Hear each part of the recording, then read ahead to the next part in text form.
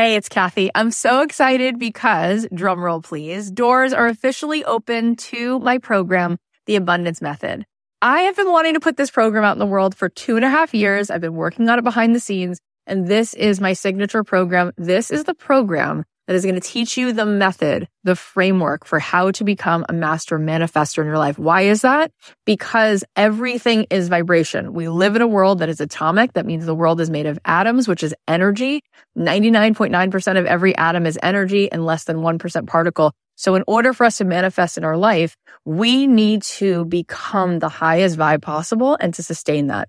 This program is going to show you how to meditate and how to set your day on the right track so that you have a practice that can help you project your amazing energy into the world, which will bend the 3D, which will help you manifest in ways that you won't even believe. This is a transformative live 10-week program. It is designed to help you on this journey of spiritual awakening. It's going to give you tons of tools. I'm going to show you how to change your energy, master the manifestation once and for all. This is the first program of its kind. We're actually trademarking all of this framework because it is something that is so unique, and I think you're going to be so excited about learning it. Also, there are some bonuses right now. If you sign up before May 10th, you'll be getting a physical abundance box. Plus, you're going to get an exclusive podcast so that you can be listening to this program. If you can't make the live Zoom calls, we can give it to you on a track so that you can be listening to it like you do a podcast. Also, you're going to get a pack of 10 meditations from me. And you're going to be getting a training that I just gave, a workshop called Permission to be Rich, one of the best workshops I've ever done, which you will love. And there is a platinum level to this program. If you choose the platinum level, not only do you get extra coaching calls with me, you also get extra mentor support, but this is really cool. You also get a retreat included. My retreats are normally $3,000. You will get the retreat for free included. Plus, you will get a front row seat at that retreat because you will be on the platinum VIP track at the retreat. All of this is here for you. I'd love to see you in this program. I want to see you tapping in, turning on to that electricity within you so that you can find your way to the life that you were born to manifest for yourself. You can join us now at kathyheller.com/join. I cannot wait. Get on in there, see what all the excitement is about. It's going to be so much fun. You know, if you understand trauma, not just as a personal failing, but as a result of geopolitical, societal, much larger events that have to do with race and war and everything, then I think you can work on healing without so much self-hatred. Yeah. You can say, you know, this happened because of war, because of suffering, because we didn't have resources that I have now. Thank you for the abilities that these symptoms gave us to keep us alive. And hey, like the ways in which it's hurt us, let's not try to keep those moving forward to the next generation. Hey guys, it's Kathy Heller. This show is meant to be a guide for you. We're going to talk not only about how we can start to become aware of what are the subconscious things that are holding us back and how we can instead choose thoughts that are actually going to propel us forward. But in addition to changing the landscape internally, we are going to talk about the strategies that actually will help you to build a profitable business, getting paid to be you. Because when you have a business where you do what you love, you never really have to have that sense of work because it's a pleasure, because it's joy. And really, I want you to have the most abundant life. I want you to have the kind of life that you love waking up to every day, that you don't feel like you need a vacation from. So together on the show, every single episode, I want to be your friend. I want to be your mentor. I want to show you what is it that I think has really been insightful, been helpful? What are the tools and strategies? What are the mindset shifts that have helped me? And what are the things that have helped my guests to get to where they are? How can we together sort of cross this river to the most fulfilling life where we show up and we feel like we are living into our potential and having the most gorgeous, beautiful experience? Because after all, that is what we all desire. We're all craving to have the most joyful, beautiful life. And I really believe that we can design that and that we can experience a life that we just absolutely love. And not only will we enjoy it, but it will be a possibility for other people. It will show other people what's there for them. And then maybe together, each one of us, by being the happiest versions of ourselves and being the most fulfilled versions of ourselves, we will help other people to reach for that higher branch and to find that in their own life. Hey guys, it's Kathy Heller. Welcome back to the podcast. We have such a good conversation for you today. Stephanie Foo is here, and it's really intense stuff that we're talking about, but I got so much out of it, and I really applaud her for her courage and her bravery to share this topic. We're talking about trauma that she's been through and her amazing book that really deals with complex PTSD, and you might want to skip it if it triggers you, but I do feel like there's so much in this that really served me, and so I hope that it will serve you. Before we dive in, I do want to also let you know that we rolled out a membership I'm doing that's only $10 a month, and it's specific for those of you who want to have meditations of mine. And so every single month, you get 4 meditations, 4 different meditations a month. It's $10 a month. You can cancel it at any time. And there'll be also special perks just for members as we continue to roll exciting new surprises out. But it seems to be helping so many people. People are saying that these meditations are really just so key in starting their day and helping them to fully to create and design and manifest the things that they really want to see happening in the day and putting them in a state of flow. If you want to check it out, go to kathyheller.com/membership. We'd love to have you in there. It's really cool to share these meditations with you guys. So today, as I was saying, Stephanie Foo is here. She's a writer, award-winning producer, speaker, instructor, and New York Times bestselling author. If you've ever heard This American Life, then you probably heard her voice because she was a producer there. She co-produced a few video series for them, and she actually won an Emmy. And still, with all those accolades, Stephanie was experiencing heavy anxiety, and a few years ago, she was diagnosed with complex PTSD, which led her to write a beautiful book called What My Bones Know, a memoir of healing from complex trauma. This is a searing memoir of reckoning and healing where she investigates the science behind complex PTSD, interviews scientists and psychologists, plus she shares her journey of trying a variety of innovative therapies, which she'll talk about in this episode. Ultimately, she discovered that you don't move on from trauma, but you can learn to move with it. And I think it's just such a needed book for anyone who's had any level of trauma. So do yourself a favor, and if this resonates with you, go get yourself a copy. Stephanie is not only so accomplished, but she's so humble and she's so genuine. It's so hard to hear that she's lived through so much, but I'm so grateful that she's doing this and that she has come to a place where her healing can serve other people. Without further ado, please welcome the awesome Stephanie Foo. Stephanie, thank you so much for joining us. Thanks for having me.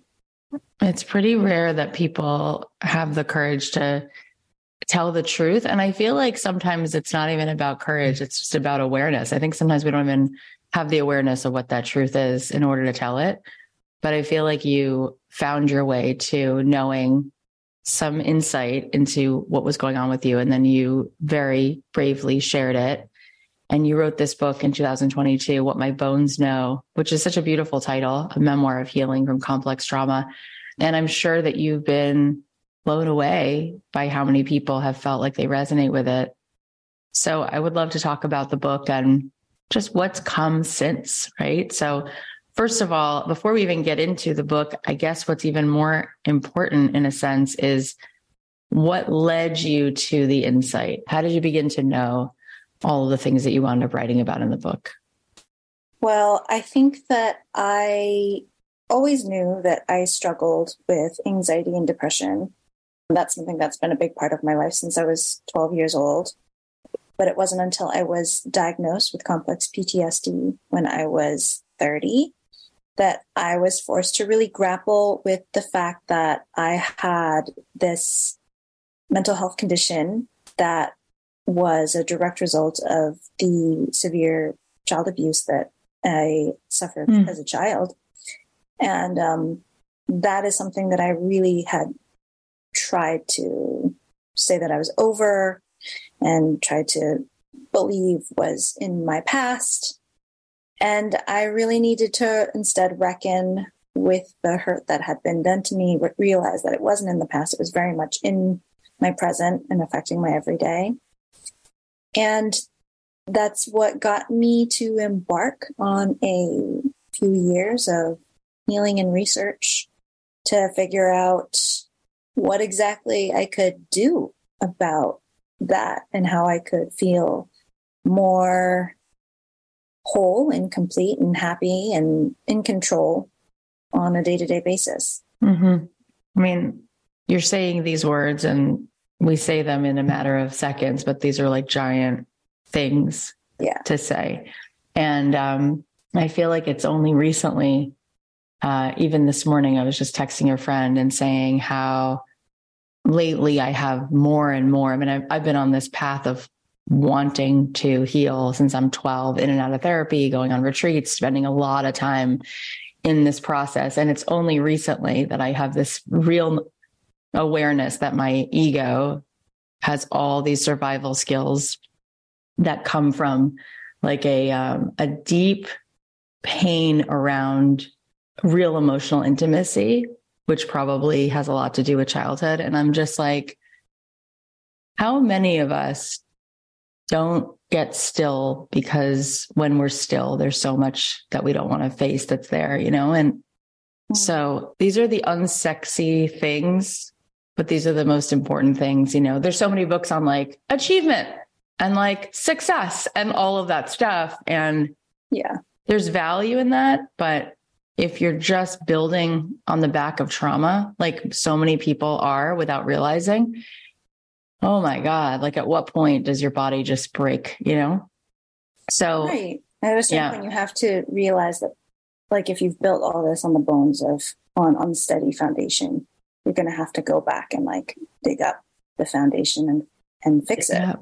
Dig it up. So tell us a little bit about what you then realized you were still carrying around from childhood that was very much active in your day-to-day, whether you had known it or not.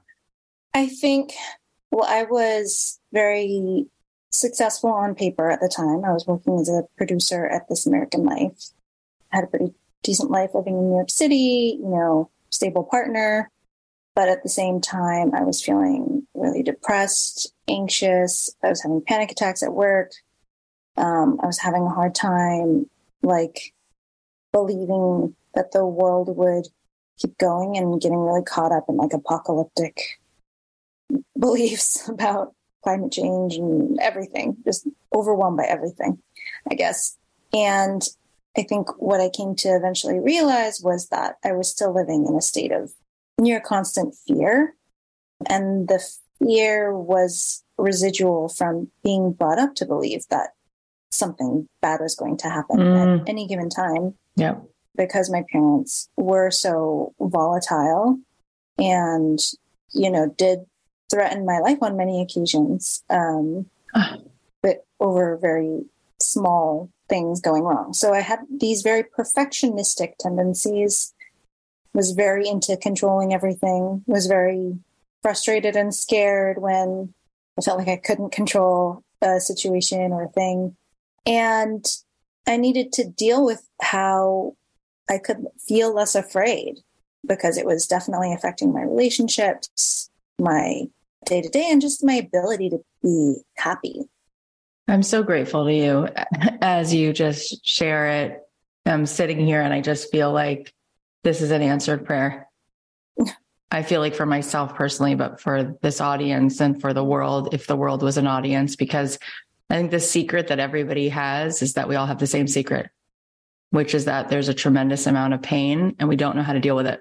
Mm-hmm. And I think that there's a continuum, right? Certain people have had different kinds of pain, and yet that doesn't really matter so much, because for you as the individual, that's still your journey, right? And so it's not about comparing it, but it is there, is what I'm saying, for everyone. And we don't know how to lean into it.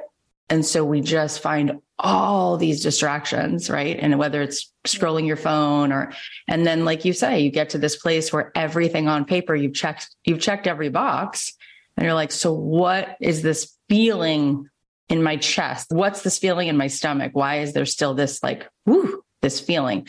You talk about in the book, this inherited sort of generational trauma, what gets passed down, what we're carrying. Can you talk a little bit about what you've discovered about yourself and your own family of origin, and what you want to no longer pass down or even hold that you might have been holding from the past?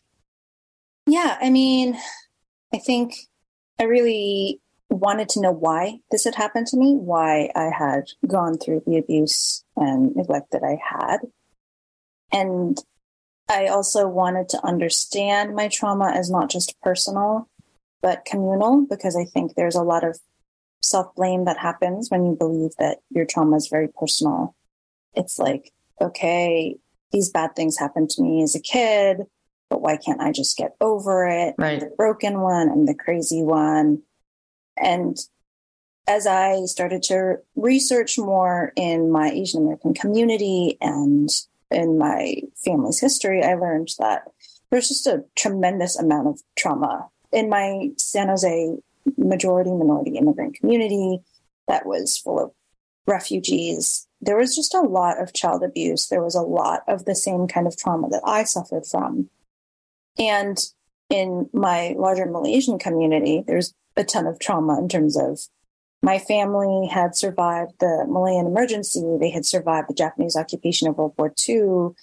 They survived tremendous racism against Chinese people in Malaysia. And that meant, my grandmother, my great-grandmother had to fend off starvation. They had to steal clothes off of corpses to resell them. They had to come up with a million different hustles to survive.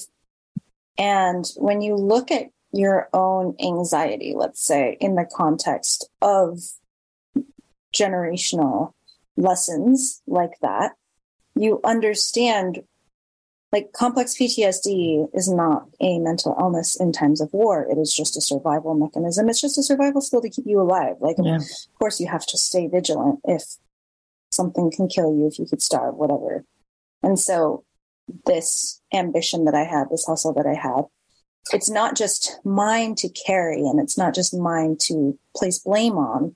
It is something that has been in my family for generations. And in fact, has not always been a deterrent or a bad thing in our family. It is what kept us alive, what's made me stay alive in many ways, which, if you understand trauma, not just as a personal failing, but as a result of geopolitical, societal, much larger events that have to do with race and war and everything, then I think you can work on healing without so much self-hatred. Yeah.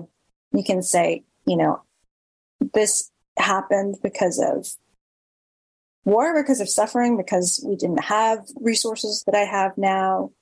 Thank you for the abilities that these symptoms gave us to keep us alive. And hey, the ways in which it's hurt us, let's not try to keep those moving forward to the next generation. Totally. My husband and I just did a 4-day intensive with this woman who flew out here from a place called Onsite, and she does this incredible experiential therapy. And she had us create index cards for every member of our family. So mother, father, grandparent, even grandparents' parents, even people we didn't know, but we knew of, anyone we knew anything about, we created an index card for them. And she's like, just write it all down. And then she gave us scissors, and she wanted us to cut out of the index cards things that we were carrying from them that we wanted to set down. And my husband and I are both Jewish. My grandparents, half came from the Holocaust and the other half came from Ukraine before that. And my husband's family, similarly, actually, all of his came from the Holocaust, from that part of the world. And so we write it all down and we're both sobbing. And she's like, you realize that you're both carrying other people's grief. There's so much grief. There's so much grief. Mm-hmm. Did you ever look at this? And we're both sitting there, sobbing, can barely speak, because we had everyone's story written on an index card and everything that had happened. And she's like, you don't have to carry their grief anymore. You have to live in this moment. And we were just oh my God, there's this feeling you don't realize. You just don't realize it's in your cells. As you say, it's in your bones, because you carry things.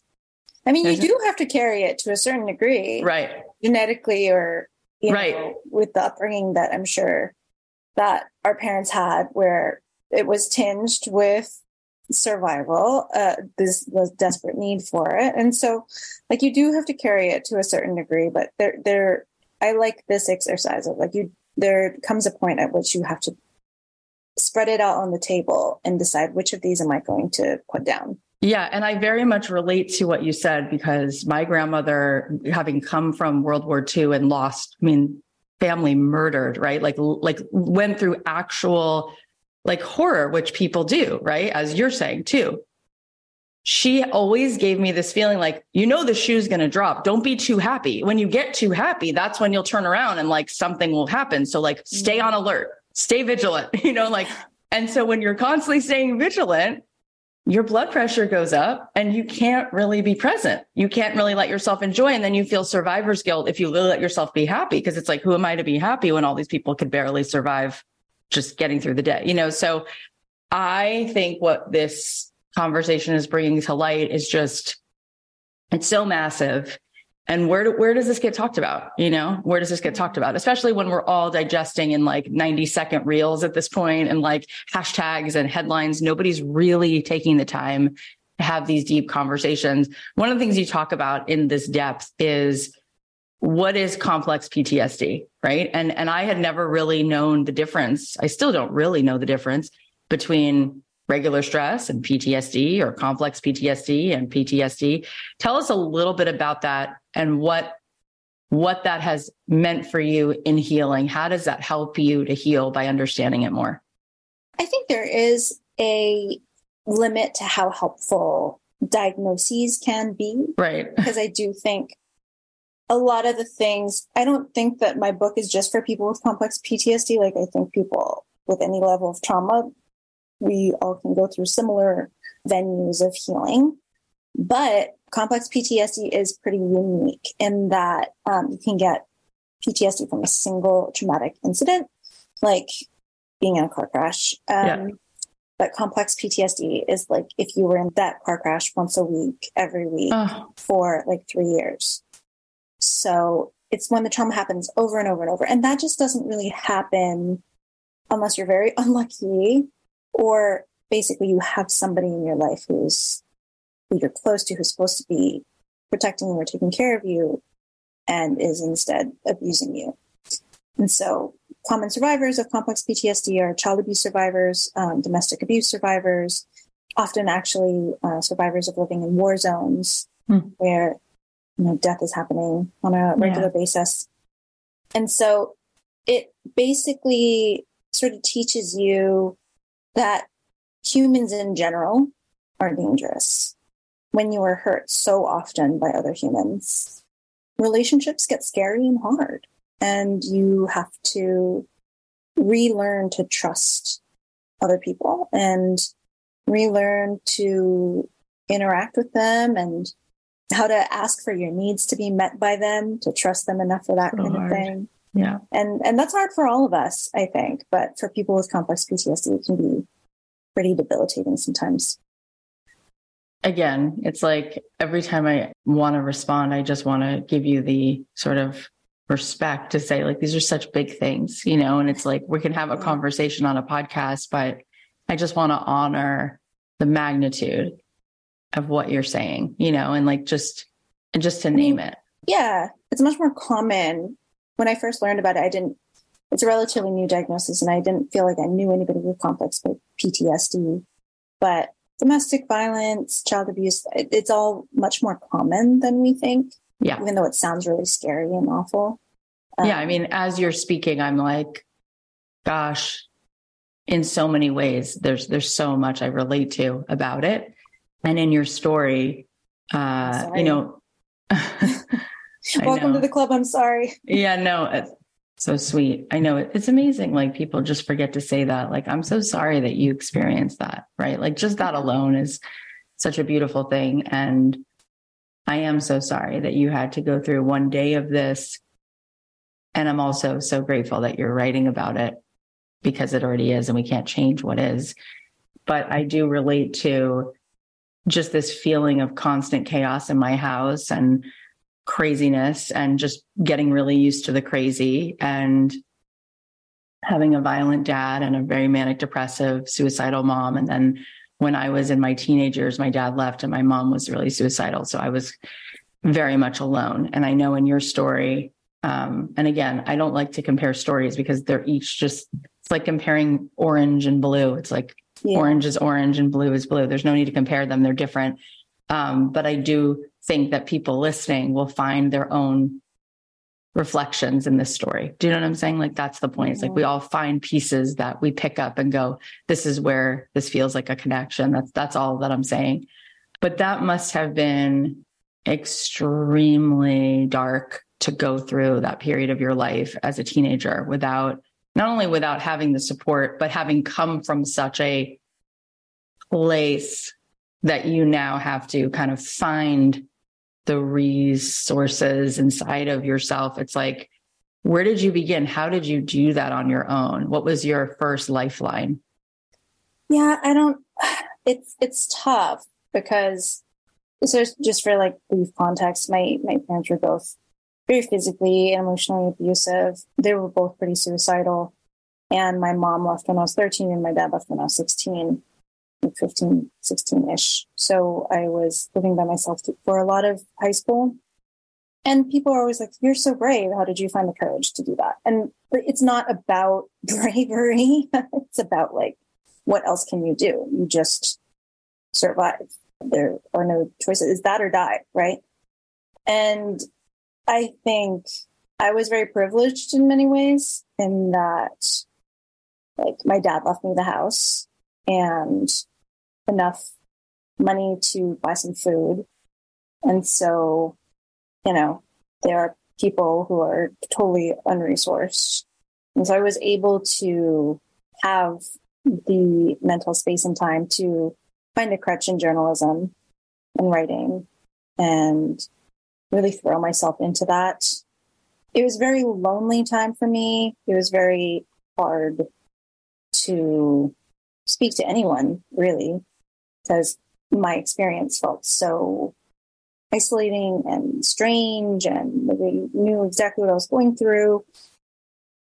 And so having this excuse to go and interview people and have social interactions with people that were very structured, having a list of questions that I had to ask them, and having to leave my house to go talk to people, even if it was for a job, and then writing their story and organizing it into something orderly and nice. It was really helpful for me. And so I think that's why I really threw myself into storytelling and journalism for so many years.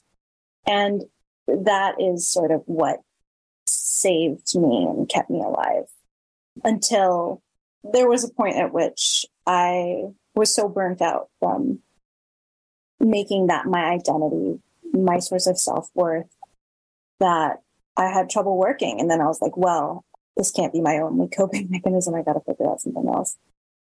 It's amazing. Yeah. Wow.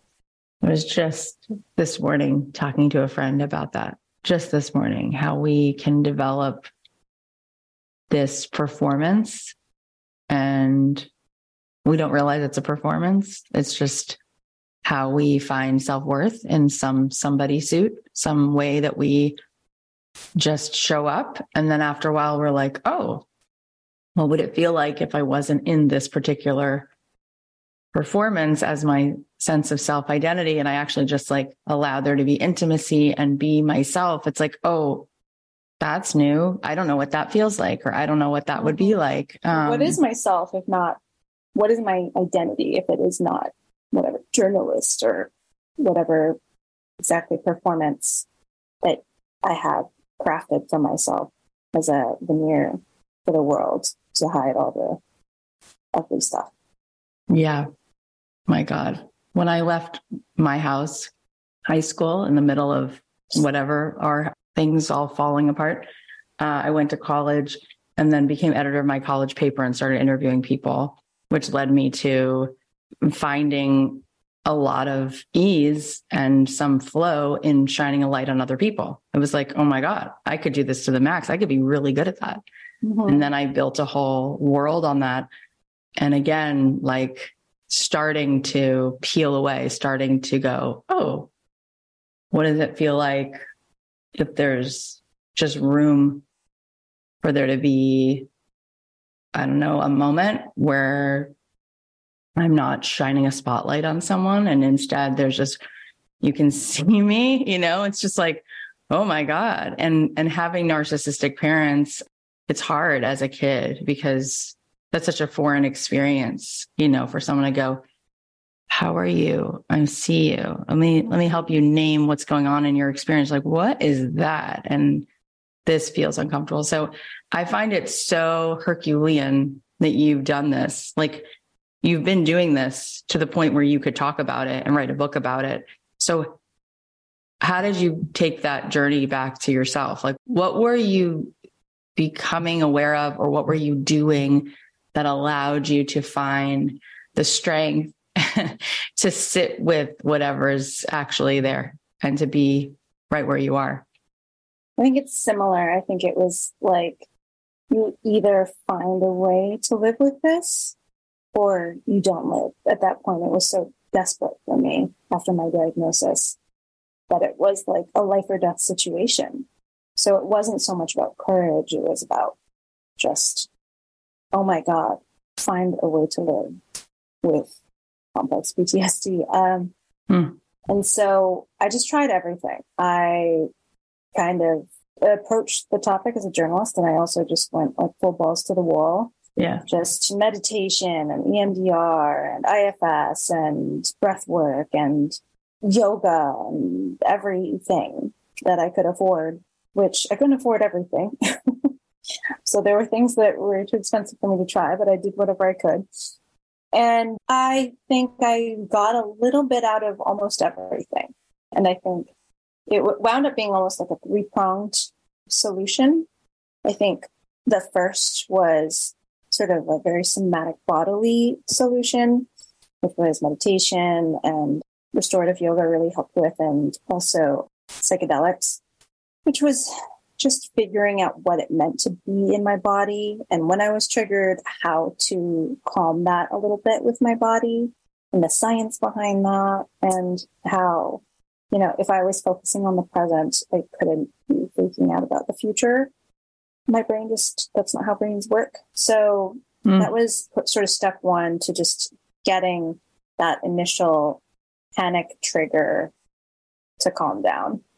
And then second, there was a lot of grappling with the past, grappling with what had really been done to me, and being able to feel the feelings around that and understand that it was horrible, and sort of being able to parent that inner child and comfort her.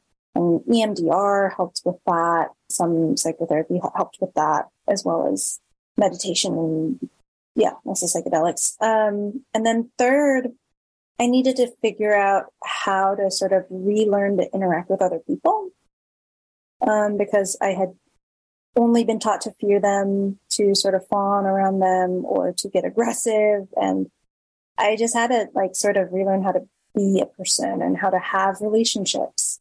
And so I did a bunch of relational therapy with my therapist, Dr. Jacob Hom, that included Google Docs therapy, and in which we recorded our sessions and went through the Google Docs and really hyper analyzed in this very journalistic and editorial way, exactly what I was doing in the conversation, where my fear was coming out or my PTSD was coming out, and how I could question that and reanalyze that and try and be a better friend, a better listener, and also to have my needs met more healthily.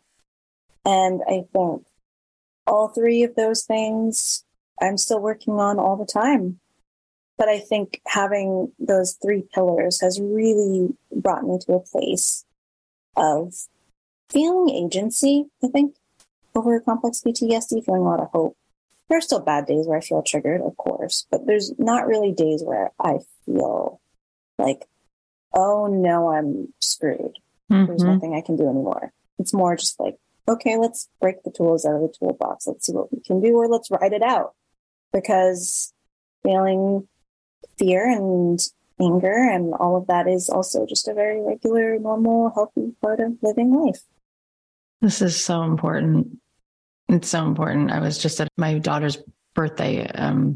A friend of ours was there, and the mom was good friends with Twitch, who committed suicide. You know, he worked on the Ellen DeGeneres show. They were very good friends. And just at the party, we were talking about it. We've talked about it before because they were good friends. And she said, you know, he gave so much all the time to other people. Like he always shined a light on everybody else. And I don't know him, so I can't speak at all to anything except that one awareness that she had makes me think about this conversation and how there are people who are struggling so deeply because their relationship to self is only an extension of being a mirror for other people, and they don't have any feeling outside of that, right? And again, I'm not making a statement about him personally because I don't know, but just that comment, right? Just the comment that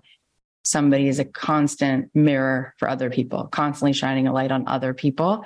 I relate to that personally. And I can also relate to how exhausting that can be, and everything you just said that you've done to bring yourself more well-being. The fact that it actually can work even a little bit, the fact that it actually can give you even 40% of more well-being or even 80% some days. I mean, I'm so grateful that that exists, right? I'm so grateful that the mind has some neuroplasticity, or there is some somatic relief in breath work. And you mentioned in the string of things, you said psychedelics. I'm just so curious because a friend of mine has been asking me, you should do psilocybin. I'm like, I don't know. I'm curious, but I'm not there. Like, you know, you mentioned it. So I'm curious what your experience was. I mean, just quickly off the last point, I think it's very human and normal and natural for us to all be a mirror of. I think that's one of the really important things I learned about healing is that you don't heal in a vacuum.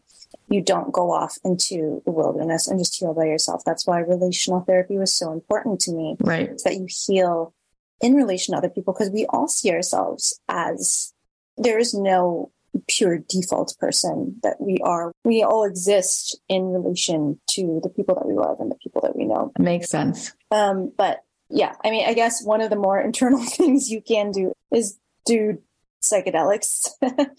And most of my experiences have been solo trips. My most healing experiences have been solo trips. And so it's not certainly like going to a rave and dropping acid and whatever. It's like going out into the woods by myself, or the Brooklyn Botanical Garden, which is like the closest thing I can get to that in New York City, and taking some shrooms and meditating by myself and really grappling with deep, hard things for a few hours.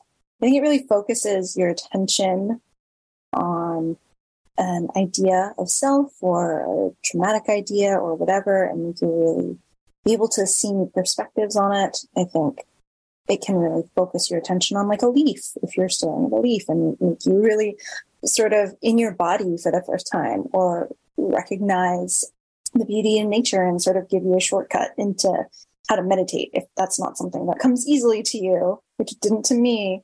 And I think what was most valuable about it to me is that it also was one of the only times when I was able to love myself unconditionally and give myself that perspective and forgive myself for a lot of things that I had done in the past.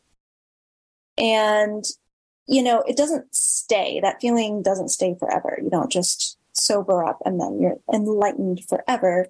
You have to keep it going. You have to build in that meditation practice or build in that healthy self-talk or whatever it is. But it can give you a little bit of a shortcut to like give you a peek and say, this is what it would look like if you loved yourself.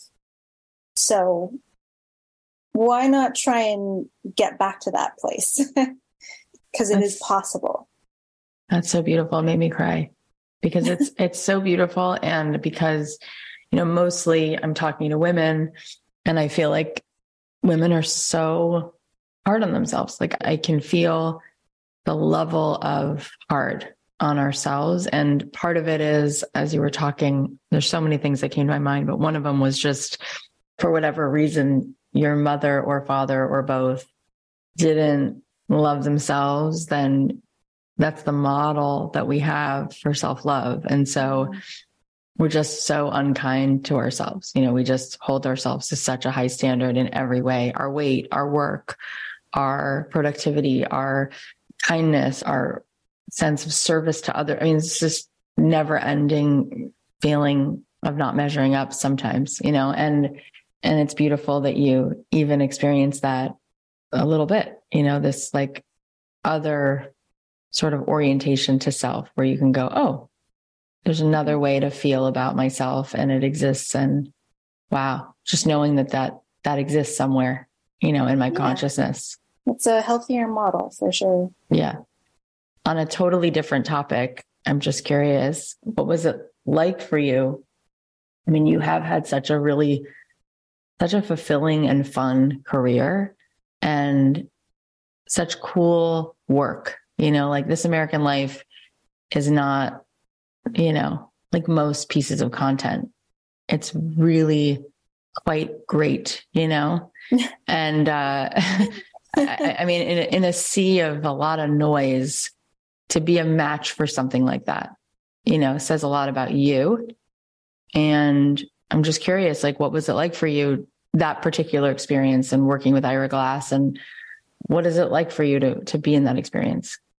Being a journalist is always, like I said, it's just always opened up my world and given me perspective on a lot of different people and places, and that I never would have had access to otherwise. And let me just spend a lot of time getting really intimate with people who are very, very different from me. Everything from like polygamists to veterans to intersex people to Republicans, everybody. And so it definitely helped generate a lot of empathy for me for a lot of different people. And it widened my world. And yeah, I mean, but journalism too is very stressful, especially after the 2016 election. Like we became more of like a news show. Mm-hmm. And there became this pressure of like, let's follow the news and like have a hot take on whatever's happened this week. And being a journalist is stressful too, in that like a lot of times you have to make something happen within a couple of days and go out and find it and cut it together. And I did a lot of producing of like the whole staff.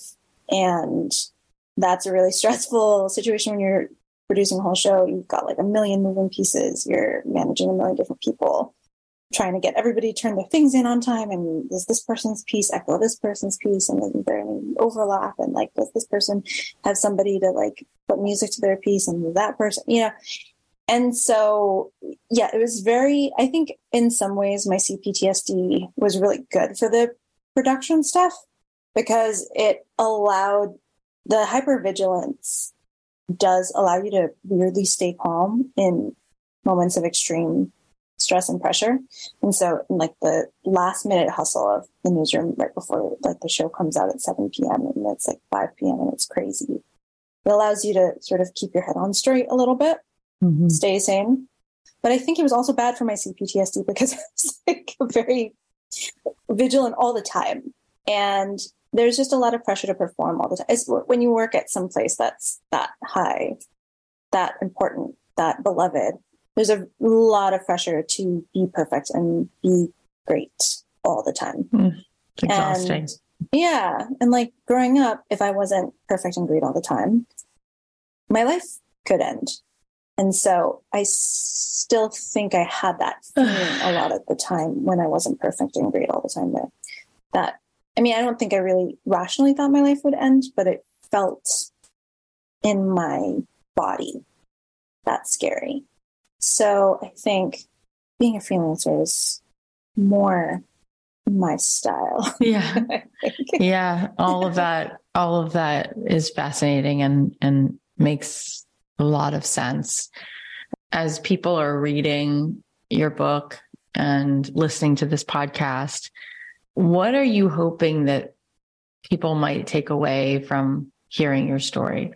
What were you hoping when you wrote the book that might shift for people after they read? I just really, when I was first diagnosed, I didn't see any other stories about people like me, about people who had complex PTSD and what the healing, like a realistic portrait of what the healing process actually looked like There are some trauma memoirs out there about like what it's like to experience child abuse, but I didn't see a memoir of going through all the treatments and trying to figure out how to get better from it. So I just wanted people to feel less alone. And I basically wanted the book to be like, okay, you just got diagnosed with complex PTSD.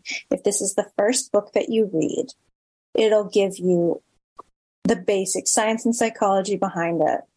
It'll give you real resources in terms of how to begin your healing journey. And it'll give you hope that there is light at the end of the tunnel, and it's absolutely possible to have like healthy relationships and love and happiness and a full nuanced life and have complex PTSD at the same time. And I do believe that it has provided that for a lot of people. And I feel very proud and very grateful that that's the case, that it has worked miraculously, I guess. It's really a pretty awesome thing that you could, all of these things, you know, that you were able to breathe in and out. That's also amazing, just to get through the days and stay here on the planet and go through your life and become successful and take care of a lot of business and write the whole book. And, you know, all of it is like just so impressive.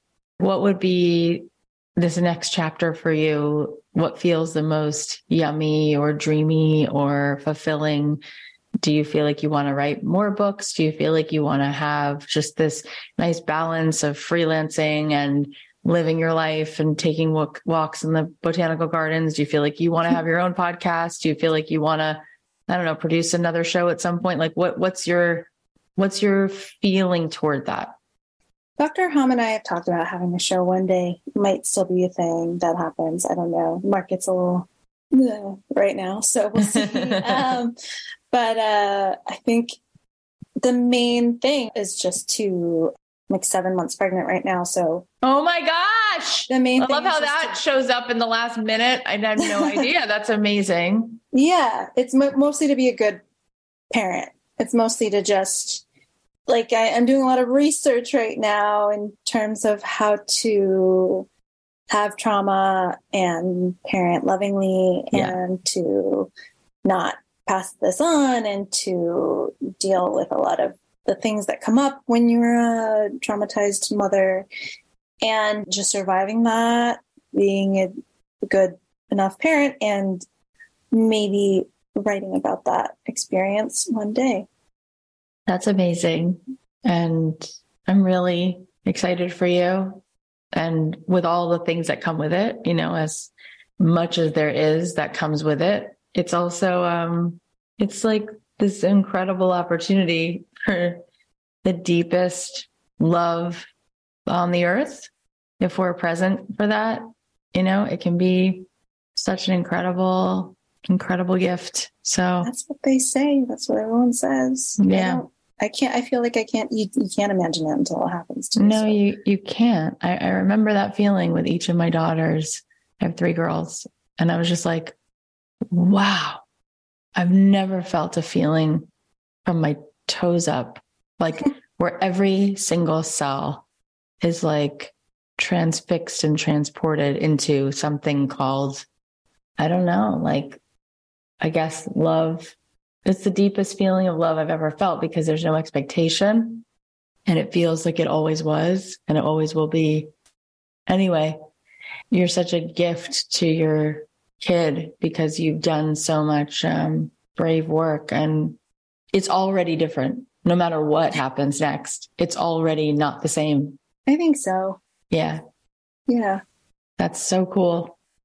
Yeah. And it's also so normal to be like, I remember I went to a prenatal yoga class before I had my first daughter, and the yoga teacher, this beautiful woman, she was like, listen, when you guys have the baby, if you have a moment where you feel, and she like went through a list of very dark things. And I remember thinking to myself, what a buzzkill. Like, why is she listing this?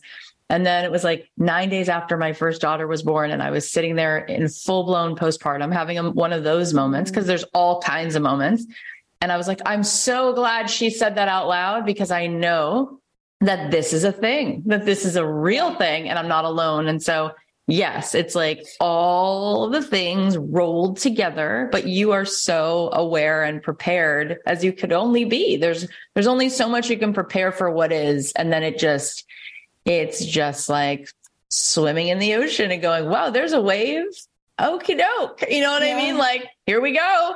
So it's a here we go. And anyway, I'm so happy that you came on. I loved every moment of what you shared. I feel so personally, just so much healing and just listening to you talk. So thank you. Well, thank you for listening and empathizing and giving me the opportunity to share with everybody.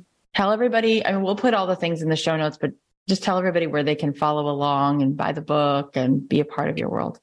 Sure. You can buy the book anywhere. I like bookshop.org. The Audible version of my book has real recordings from my therapy sessions in the chapters where I talk about my therapy. So if that's up your alley, then check that out. And you can follow me on Foo on Instagram. That's pretty much it. Amazing. I can't believe how cool of an idea that you recorded those sessions and put them in the audiobook. So cool. That is for sure a show. Yeah. All right. That's for sure a show. In due time. Thank you. Thank you, Stephanie. Wow. That was such an important conversation. Okay. Here are the takeaways. Number 1, your trauma isn't just personal. It's communal.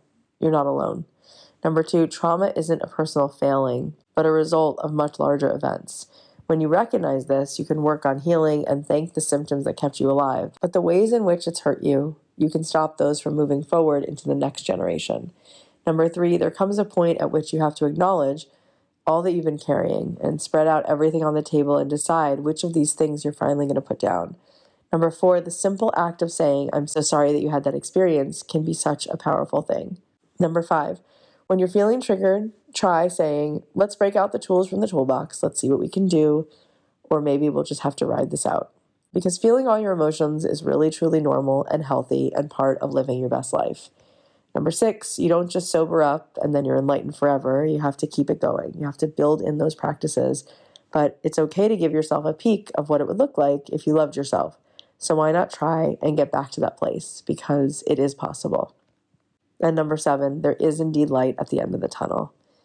I just want to say again, thank you. Thank you so much for listening to this podcast. Thank you for being here. Thank you for supporting what we do. I appreciate every single one of you who listens.